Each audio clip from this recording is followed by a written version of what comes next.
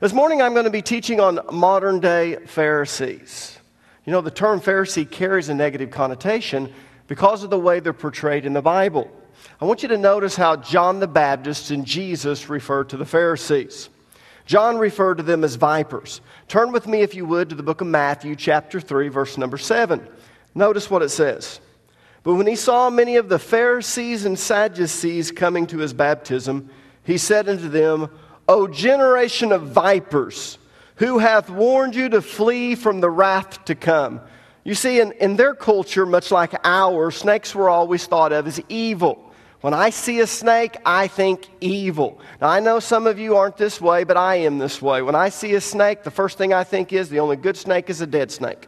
I don't care what kind of snake it is. There's always the type of person like my dad that will say, well, we need those, son. They do this and they do that. Well, we don't need them around my house. But anyways, John was thinking in the same way, and he was referring to them as vipers.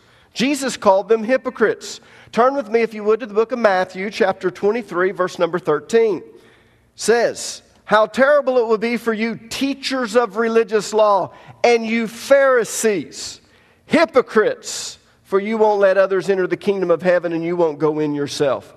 So whenever we hear the term Pharisee, we just naturally think of overtly religious people who are self-righteous, hypocrites, judgmental, and vipers. In other words, a snake in the grass. But is that really a fair assessment of Pharisees? Does the Bible really condemn the Pharisees along with all of their teaching?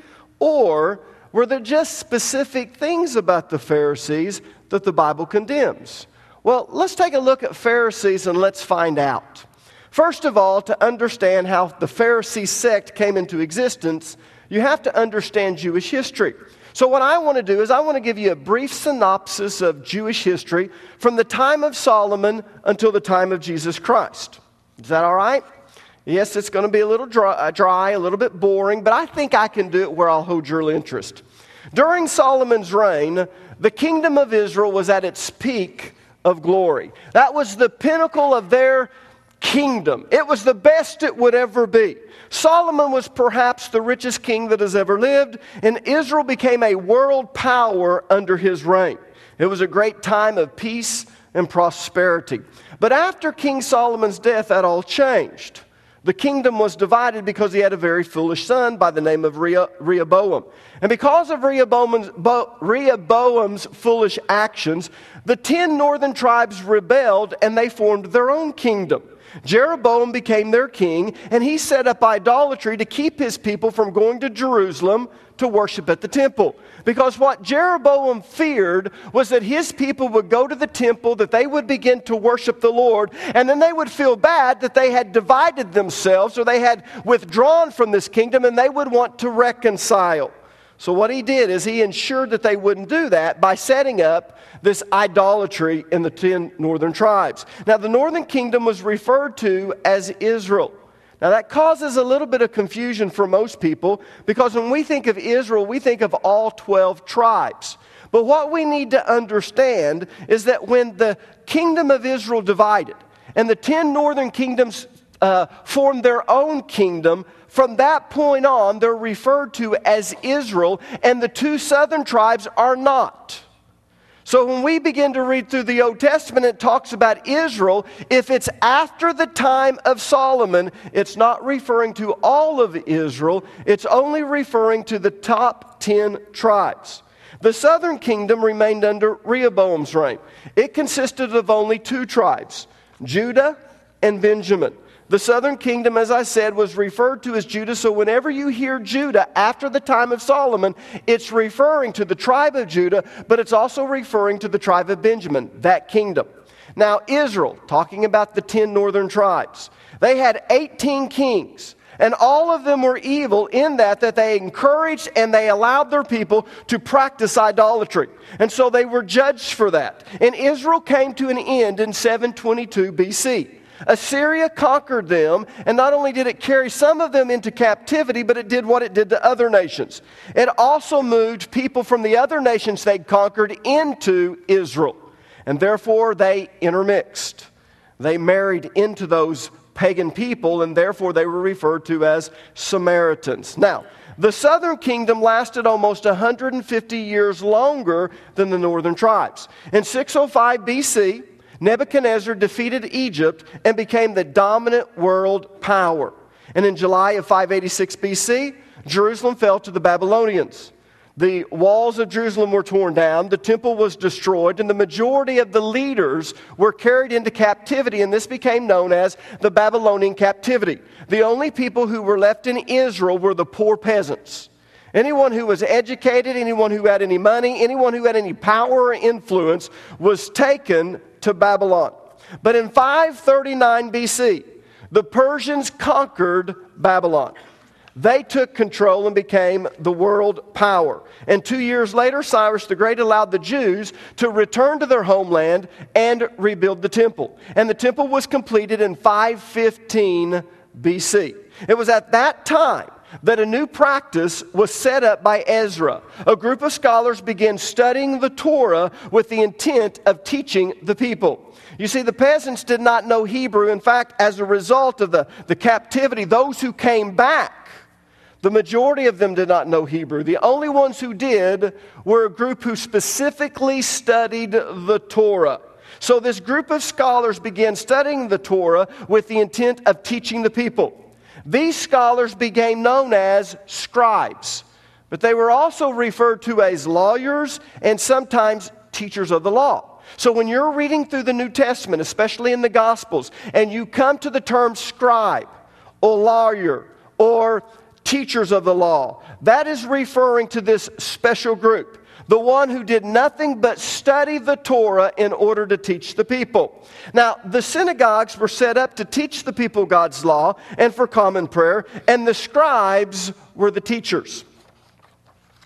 And what's kind of interesting about this is that Ezra was actually the first scribe that ever was. And then something interesting happened that caused the Pharisees to come into existence. In 332 BC, Alexander the Great conquered Persia and basically the known world. In fact, his kingdom was just a little bit smaller than the Romans' kingdom at the pinnacle of their glory. So basically, Alexander the Great conquered the known world. And as a result, the Greek language and culture was pushed upon all the nations. This adoption of the Greek language and culture is referred to as Hellenism. How many have ever heard of the term Hellenism? Well, let me explain where that comes from. Hellen was a legendary ancestor of the Greeks. So Greek citizens were referred to as Hellenes. So anything that was associated with the Greek culture was referred to as Hellenism. But the fact is, Hellenism was a danger to Judaism. And yet the priests, because of their political position, welcomed Hellenism. They realized that it was to their advantage to stay in good with the Greeks, and they also liked the education and the way that it had changed their culture, and as a result, they welcomed it with open arms. But there was a small group that recognized the danger of the loose Greek culture and its polytheistic beliefs. They became defenders of the Jewish religion and tradition, and they referred to themselves as Pharisees. What does Pharisees mean? Well, the word Pharisee means separated ones. They were going to separate themselves from the pagan culture and stay totally engrossed with the Word of God, the Torah. And they decided that they were not going to allow the heathen nations to destroy God's Word. Now, in the battle against Greek education, they began to develop a national system of education within the synagogues. Their goal was to teach all Jewish boys the Torah. And that's how the birth of Phariseeism began. Now, let me tell you what a Pharisee believed at the time of Jesus Christ. The Pharisees believed that God had called all Jews to be like priests based on Exodus chapter 19, verses 5 through 6. If you don't mind, go ahead and turn with me there. It says, "Now therefore, if you will obey my voice indeed and keep my covenant, then ye shall be a peculiar treasure unto me above all people, for all the earth is mine. And ye shall be unto me a kingdom of priests and a holy nation." Now he's talking to all of the nation of Israel when he says, "You shall be unto me a kingdom, a nation of priests, and a holy nation." These are the words which thou shalt speak unto the children of Israel. So basically, they wanted all of the people to live by the law, not just the priest. And for all of the people to see themselves as priests. They also believed that God's word should be applied to everyday life. They believed that as scribes, they sat in Moses' seat. How many have ever heard of Moses' seat? If you get a chance to go to Israel, you'll go to some of the synagogues that are demolished now, but they were from the time of Jesus Christ. At the very front of the synagogue, you'll actually find a seat. It is called the seat of Moses. Now, what that means as the seat of Moses is they believed that it was their job to teach the Scripture and to explain to the people how it should be applied to everyday life.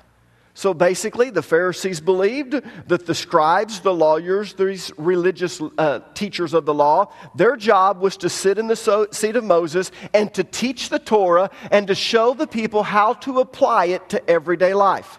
Turn with me to Exodus chapter 18, verse number 15, and I'm going to show you why they referred to this as the seat of Moses. Moses replied, "Well, the people come to me to seek God's guidance. When an argument arises, I am the one who settles the case. I inform the people of God's decisions and I teach them His laws and instructions." "This is not good," his father-in-law exclaimed. "You're going to wear yourself out, and the people too. This job is too heavy a burden for you to handle all by yourself. Now, let me give you a word of advice, and may God be with you.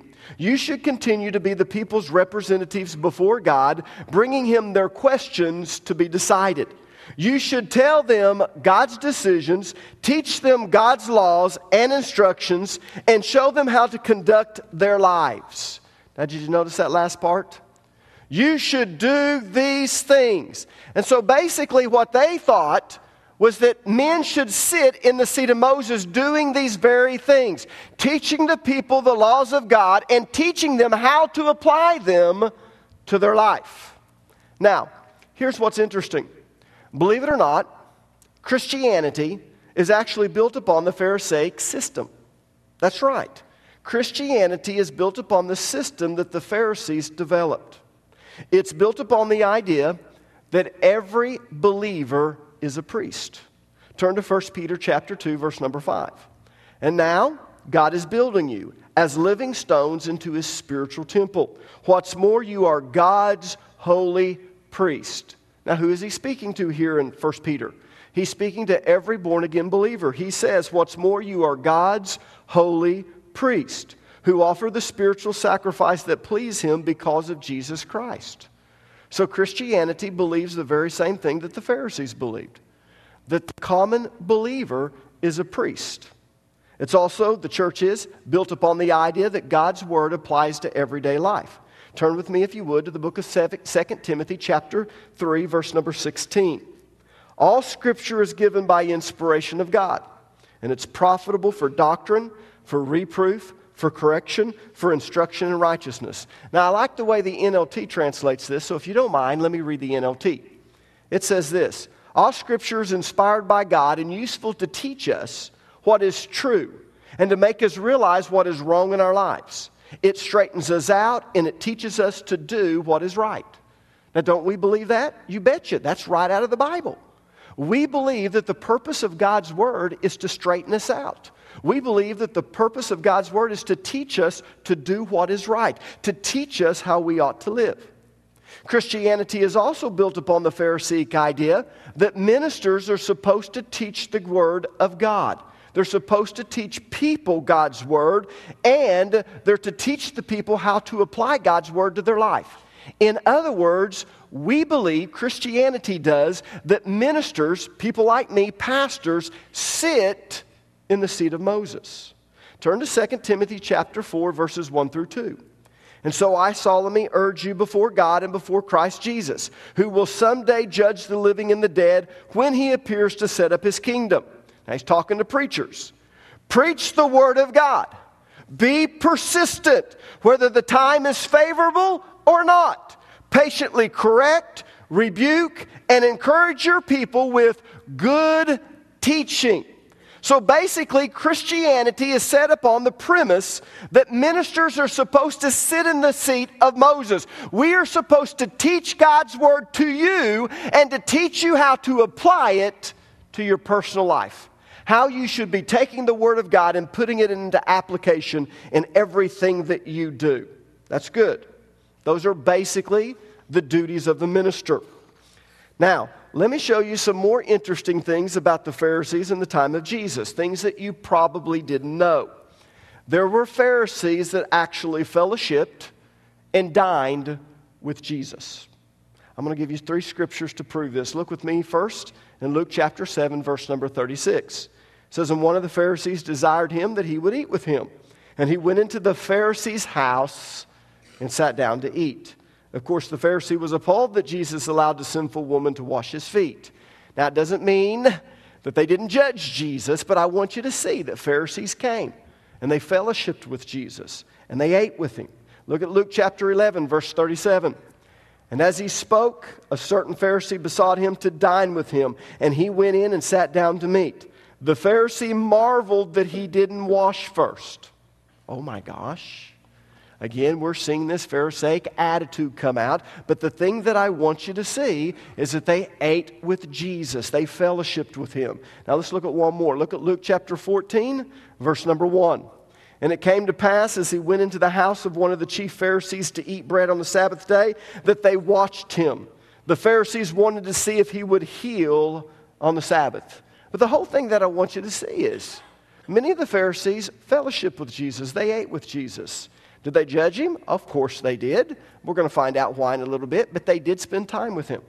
There were also certain Pharisees that warned Jesus of danger.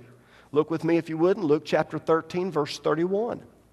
"The same day there came certain of the Pharisees, saying to him, 'Get out of here and depart thence, for Herod will kill thee.'"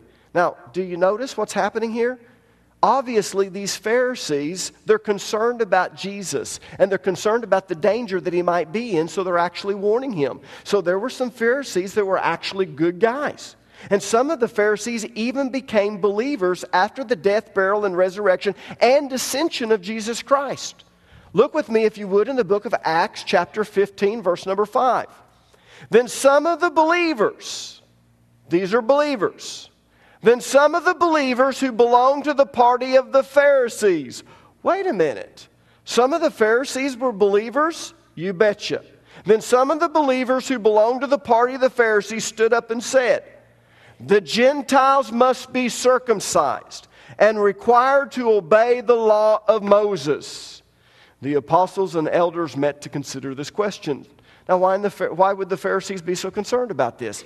Because they were so intent on following God's Word and applying God's Word to everyday life. So in their minds, if these Greeks, these Gentiles, these barbarians are going to become believers, they need to follow the Torah. But the thing that I want you to catch out of Acts chapter 15 is that many of the Pharisees were believers in Jesus Christ. They actually accepted him as the Christ, Christos, the Messiah, the Anointed One. But here's the biggest shock. Paul was a Pharisee. That's right. The Apostle Paul was a Pharisee. And I'm not just talking about before his conversion. I'm also talking about after his conversion. Now, I know many of you are going, that can't be true.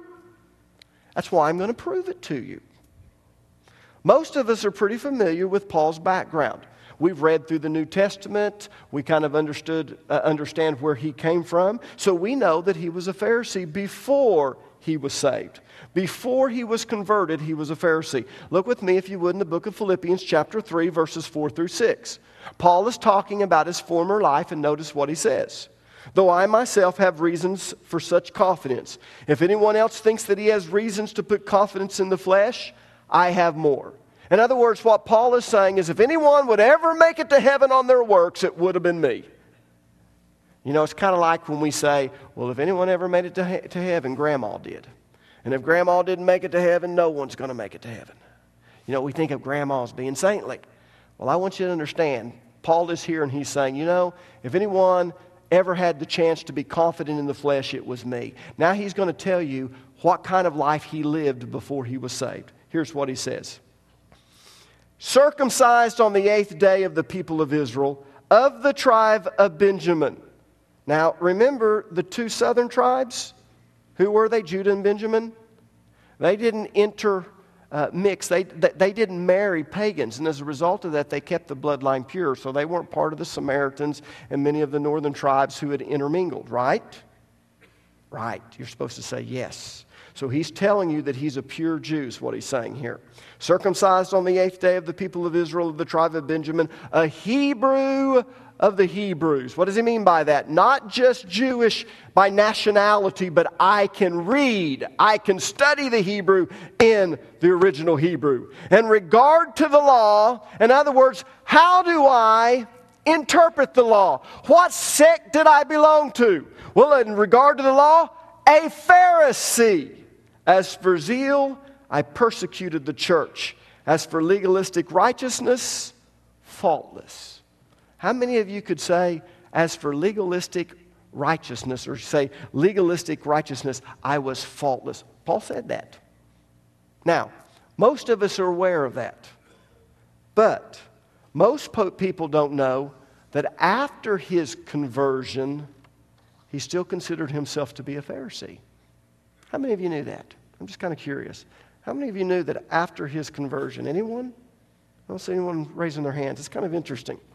Turn with me to Acts chapter 23, verses 6 through 9. And let me just tell you that this was actually written 20 years after he was converted. Notice what it says. But when Paul perceived the one part were Sadducees and the other Pharisees, he cried out in the council, Men and brethren, I am a Pharisee.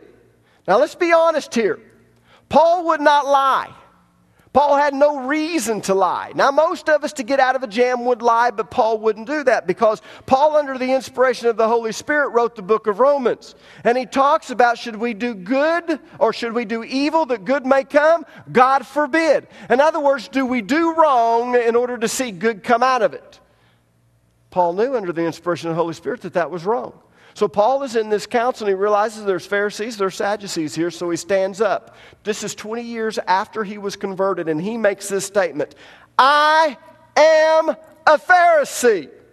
20 years after his conversion, Paul still considered himself to be a Pharisee. That's proof that being a Christian and being a Pharisee did not conflict with each other.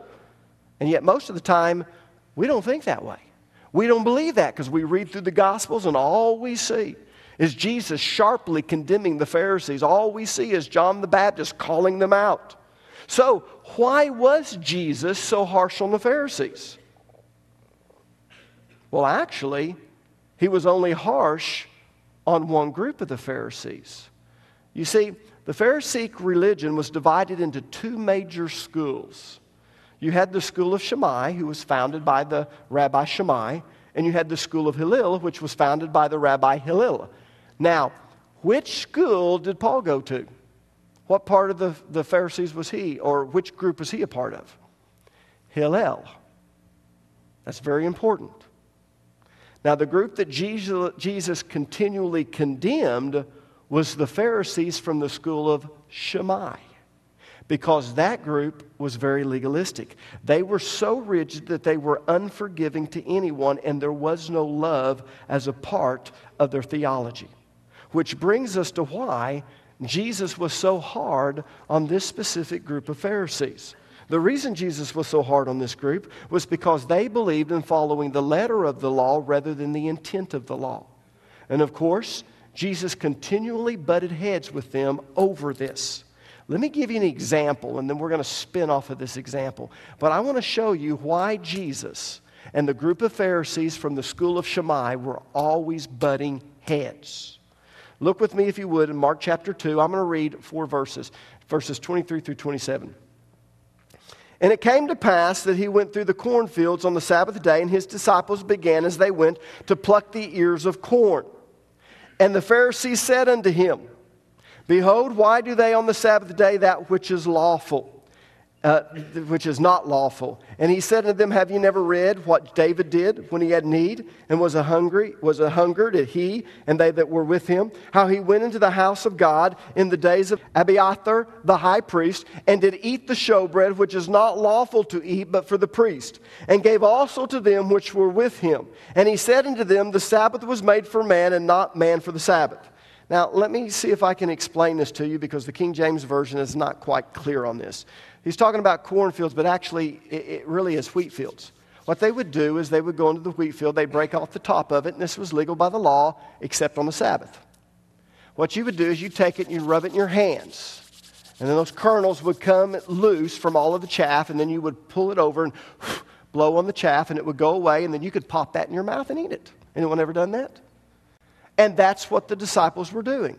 Well, what's kind of interesting about this is that the school of Shammai had come to the point in the oral law that they had described this as work. You were not allowed to do that because that was harvesting, this was preparation, and therefore you were eating, and you were not supposed to work on the Sabbath.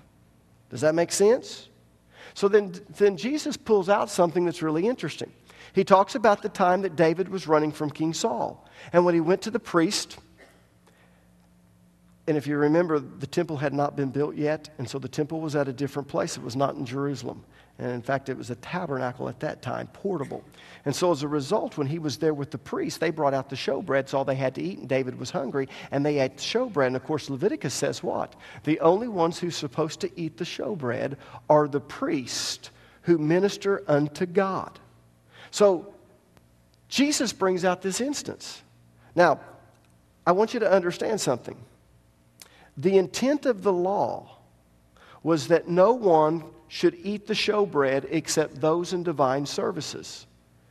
But the reason the priest allowed David to do it is because David was serving God, and they recognized that. So he and the priest thought nothing of eating the bread. Now, according to the letter of the law, they shouldn't have done that. But if you looked at the intent of the law, it was okay. And that was the point that Jesus was trying to make. That according to the letter of the law, David should have never eaten the showbread, and the priest should have never offered it to him. But if you look at the intent of the law, what the intent of the law said is only those who are in service to God are supposed to eat this, and David was in service to God. So when you look at the intent of the law, it was okay. And then Jesus makes this very profound statement at the end of this passage in verse number 27. He says this, the Sabbath was made for man, not man for the Sabbath. In other words, God instituted the Sabbath for the benefit of man. He did not create man for the benefit of the Sabbath. So whenever Jesus was upset with the Pharisees, it's because they were more concerned with the letter of the law than the intent of the law, and that is the definition of legalism. If you want to know what legalism is, write this down, because I'm going to give you the definition. Being more concerned with the letter of the law than the intent of the law. That is the definition of legalism. Let me say it one more time. Being more concerned with the letter of the law than the intent of the law. You see, from the school of Shammai, they were so concerned about keeping the letter of the law that they missed the whole purpose of why these laws were given. God said you should not work on the Sabbath day. Jesus comes along and he heals a person. And they look at him and they say, oh, that's wrong. And Jesus is looking at him and saying, you're looking at the letter of law, and you're not looking at the intent of the law. The whole purpose for why this law was given. Now, let me show you what happens when you become legalistic. Let me give you kind of the things that take place, the characteristics of legalistic people. First of all, legalistic people don't care about the burdens they're placing upon others. In fact, they'll actually place more burdens on people, and they won't do a thing to get them off. Notice what Jesus said in Matthew chapter 23, verses 2 through 4. The teachers of religious law and the Pharisees are the official interpreters of the Scriptures. Wow. Jesus said that. He condoned that. He was saying that's right. So he says, so practice and obey whatever they say to you, but don't follow their example. for they don't practice what they teach. They crush you with impossible religious demands and never lift a finger to help ease the burden. They don't realize that God loves people and His law was never meant to be a burden. The purpose of God's law was to protect them. Remember, we were teaching in the book of Deuteronomy about the law. God's commands are given to us for our good always and to preserve us. And the word preserve means to protect. God gave His law for us, and they're for our good, and they're meant to protect us. And yet many times we forget that, and all His law becomes is a bunch of legalism. And we put all this burden upon people, and we won't help them at all. And that's not what the purpose of the word was ever for. Secondly, legalistic people are judgmental. They're critical of everything that you do. They're looking for fault, and that actually becomes their mentality. Wherever they go, they're cynical, and they're just ready for people to mess up. They're just looking for someone to make a mistake so they can go, aha! I caught you. Turn with me, if you would, to the book of Mark chapter 7, verses 1 through 7. It says, one day some Pharisees and teachers of the religious law arrived from Jerusalem to confront Jesus. Their whole purpose was to confront Him. They noticed that some of Jesus' disciples failed to follow the usual Jewish ritual of hand washing before eating. The Jews, especially the Pharisees, do not eat until they have poured water over their cupped hands as is required by their ancient traditions.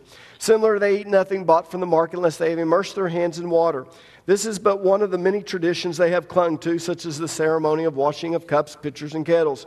So the Pharisees and the teachers of religious law asked Jesus, why don't your disciples follow our age-old customs? For they eat without first performing the hand-washing ceremony. Jesus replied, you hypocrites. Isaiah was prophesying about you when he said, these people honor me with their lips, but their hearts are far from me. Their worship is a farce, for they replace God's commands with their own man-made teachings. Wow. The disciples didn't wash their hands, and boy, did they jump on that, and they were quick to point that out. But what's interesting is they elevated their own man-made traditions to the level of God's Word. Did you notice that in verse number 7? Jesus said, their worship is a farce, for they replace God's commands with their own man-made teachings. And let me tell you, legalistic people do that. Because they are so critical of everyone else, before long they try to start elevating themselves above everyone else. And so now they start bragging that I don't go to movies, I don't go to ball games. I don't go here and I don't go there because that's evil. And pretty soon, all of these things they elevate above God's Word. And Jesus pointed that out. And He said, that's the problem with legalism. You guys are so judgmental. You're looking for wrong. And therefore, you elevate your own teachings to the point where it's above God's Word. And legalistic people do that. And last but not least, legalistic people will major on the minor things and minor on the major things. Have you ever noticed that? You ever seen a legalistic person?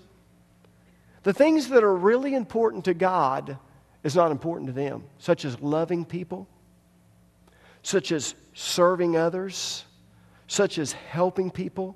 Man, that's low on the list. They want to do all of these self-sacrificial things. And so what they end up doing is they major on the minor things and they minor on the major things.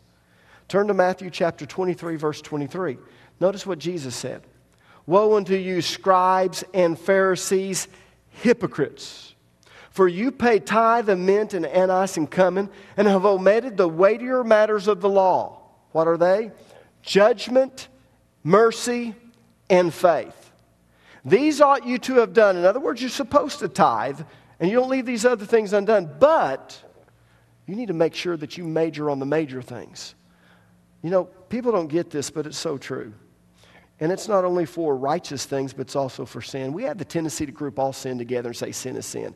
And people, the Bible doesn't teach that. There are some sins that are worse than others. There are some sins that are worthy of death. You kidnap a person, you're to be put to death, even today.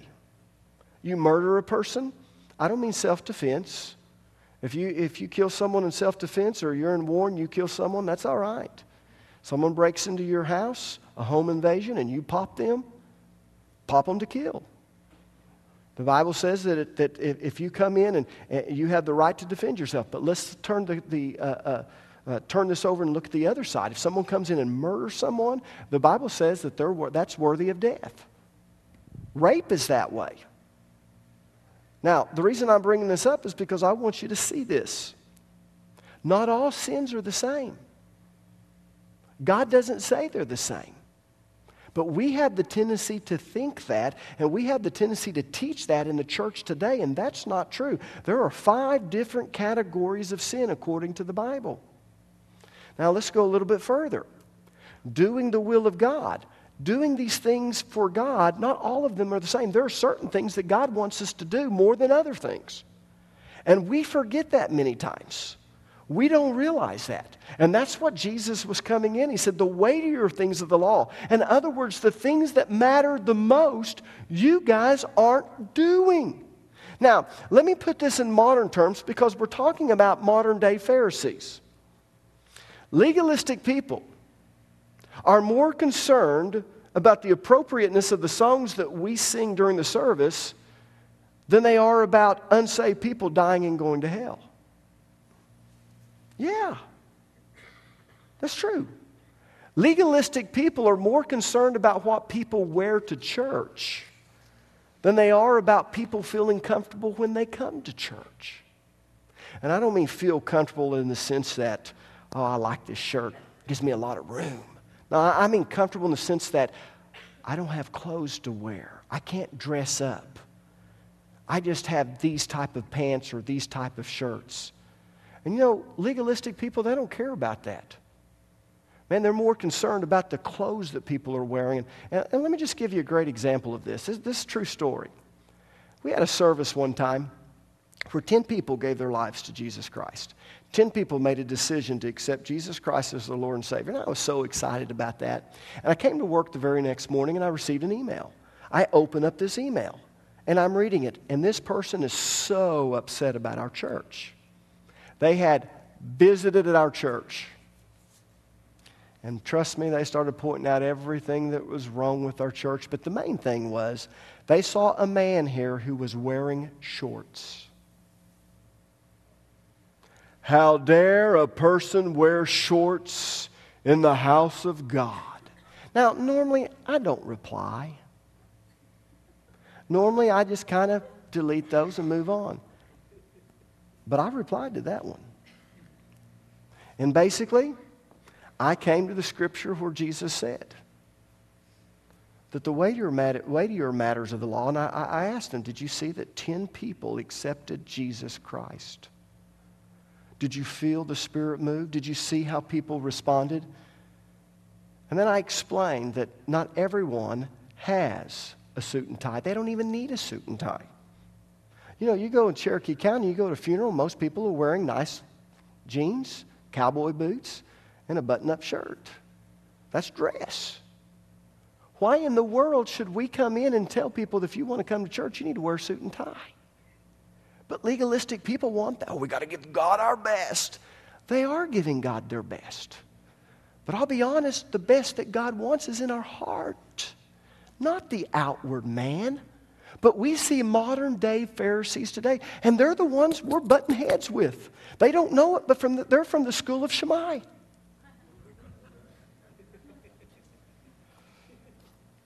And their rabbi is Rabbi Schmuck. No, I'm just teasing. But as I said, the root of legalism is placing the letter of the law over the spirit of the law, the intent of the law. And that's what Paul said in 2 Corinthians chapter 3, verse number 6. Notice what he said. Who also hath made us able ministers of the new covenant, not of the letter, but of the Spirit. For the letter killeth, but the Spirit giveth life. You see, we go back into the Old Testament, we can see that all of these things were pointing to Jesus Christ. All of these things were telling us what the Messiah would do. And the Messiah came to set us free. And so now when we look at the Word of God, we're looking at the intent of the law rather than the letter of the law. So how do you determine the intent of the law today? How do we determine the intent of the law so we don't become modern day Pharisees? And I'm talking about the school of Shammai. Well, let me give you a general rule of thumb. In Matthew, the 22nd chapter, they had a lawyer that came to Jesus. And this lawyer asked Jesus a question. Now, remember what a lawyer is. A lawyer is someone that was paid. It was his job to study the Torah and then to sit in the seat of Moses and teach other people the Word of God and how to apply it to their life. So this lawyer comes to Jesus. We don't know whether he's a believer in Jesus or if he's maybe just coming to find out about Jesus or if he's trying to tempt Jesus. In many places they came just to tempt Jesus. But even then, in trying to tempt, I wonder if they weren't learning from him. But this lawyer asked a certain question. He said, "What is the greatest commandment? Of all the commandments that are in the Bible, what is the greatest commandment?" Now, Jesus didn't flinch. He didn't say, "Well, give me a second to think about that." No. Jesus immediately responded. He said, "The greatest commandment is to love God with all of your heart, soul, mind, and strength." And then he went further. And he said, "The second is likened to the first." In other words, boy, it's just right up there, but it's just under it, just a little. He said, "The second is likened to the first, to love your neighbor as yourself." Wow. Quoting one from the book of Deuteronomy, one from the book of Leviticus. And then Jesus said something else. He said in verse number 40, "All of the law hangs on these two commandments." In other words, you can categorize every commandment under one of the two great commandments. Every commandment either deals with loving God with all your heart, soul, mind, and strength, or it deals with loving your neighbor as yourself. So if you want to determine the intent of a particular commandment, you have to ask yourself how it relates to loving God or to loving people. Because the intent of that commandment will either deal with, in some way, loving God or in some way, loving people. Remember what Jesus said. He said, all the other commandments and all the demands of the prophets are based on these two commandments. So, let me illustrate this rule of thumb using the Sabbath as an example. What's the purpose of not working on the Sabbath? What's the purpose of not working on the Sabbath? Well, let's ask ourselves this question. Of the two greatest commandments, loving God with all your heart, soul, mind, and strength, and loving people, which one of the two would this be categorized under? The first, loving God. So the purpose of not working on the Sabbath is to help me develop a more intimate relationship with God. God wants me to set aside one day where I forget about all the other 6 days where I'm in this rat race and all I'm concerned about is earth. He wants me to set this aside to develop a more intimate relationship with Him. People, that's the intent of this particular law. Now, let's go in and let's start asking some questions. Because now that I know the intent of the law, I can see how to apply the law. But if I don't understand the intent of the law, I'll get carried away with the letter of the law and everything will become legalism. Can't go out to eat on Sabbath. Can't go to the lake on the Sabbath. Can't mow your yard on the Sabbath. Can't do this, can't do that. Why? Because now we're into the letter of the law rather than the intent of the law. And that's what Jesus was condemning. He wanted us to understand that everything that God gave us has a purpose behind it. We need to see that intent or that purpose. So, that's the intent of the particular laws, for me to develop an intimate relationship with God. So can I mow my grass and still fulfill the intent of the law? Yes. I can if it doesn't take me all day to mow my yard. You see, I can go to church in the morning, come home, enjoy that time with God, still thinking about it, out of it, get on my lawnmower. And I'll be honest with you, when I'm mowing my yard, usually I'm thinking. That's why sometimes there's little patches of unmowed grass, and when I finish, I go, how did I do that? Because I'm thinking. But usually I'm thinking about God. I'm thinking about all of these things. I'm meditating on His Word. Sometimes I'm even praying as I'm mowing my yard.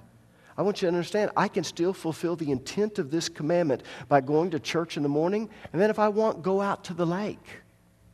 God wanted me to become refreshed. Now, we've talked about this before. Some people work so hard at playing on the Sabbath, by the time they go back to work on Monday, they're wiped out. God didn't want that either. But when I understand the intent of the law, I don't become so legalistic that I forget what the purpose of it was in the first place. Now, people, you can run this simple test on every commandment in the Bible. Some of the laws have a teaching inside of them. This isn't part of my teaching. I don't have time for it. Never mind. Next week, I'm going to start a new series on relationships.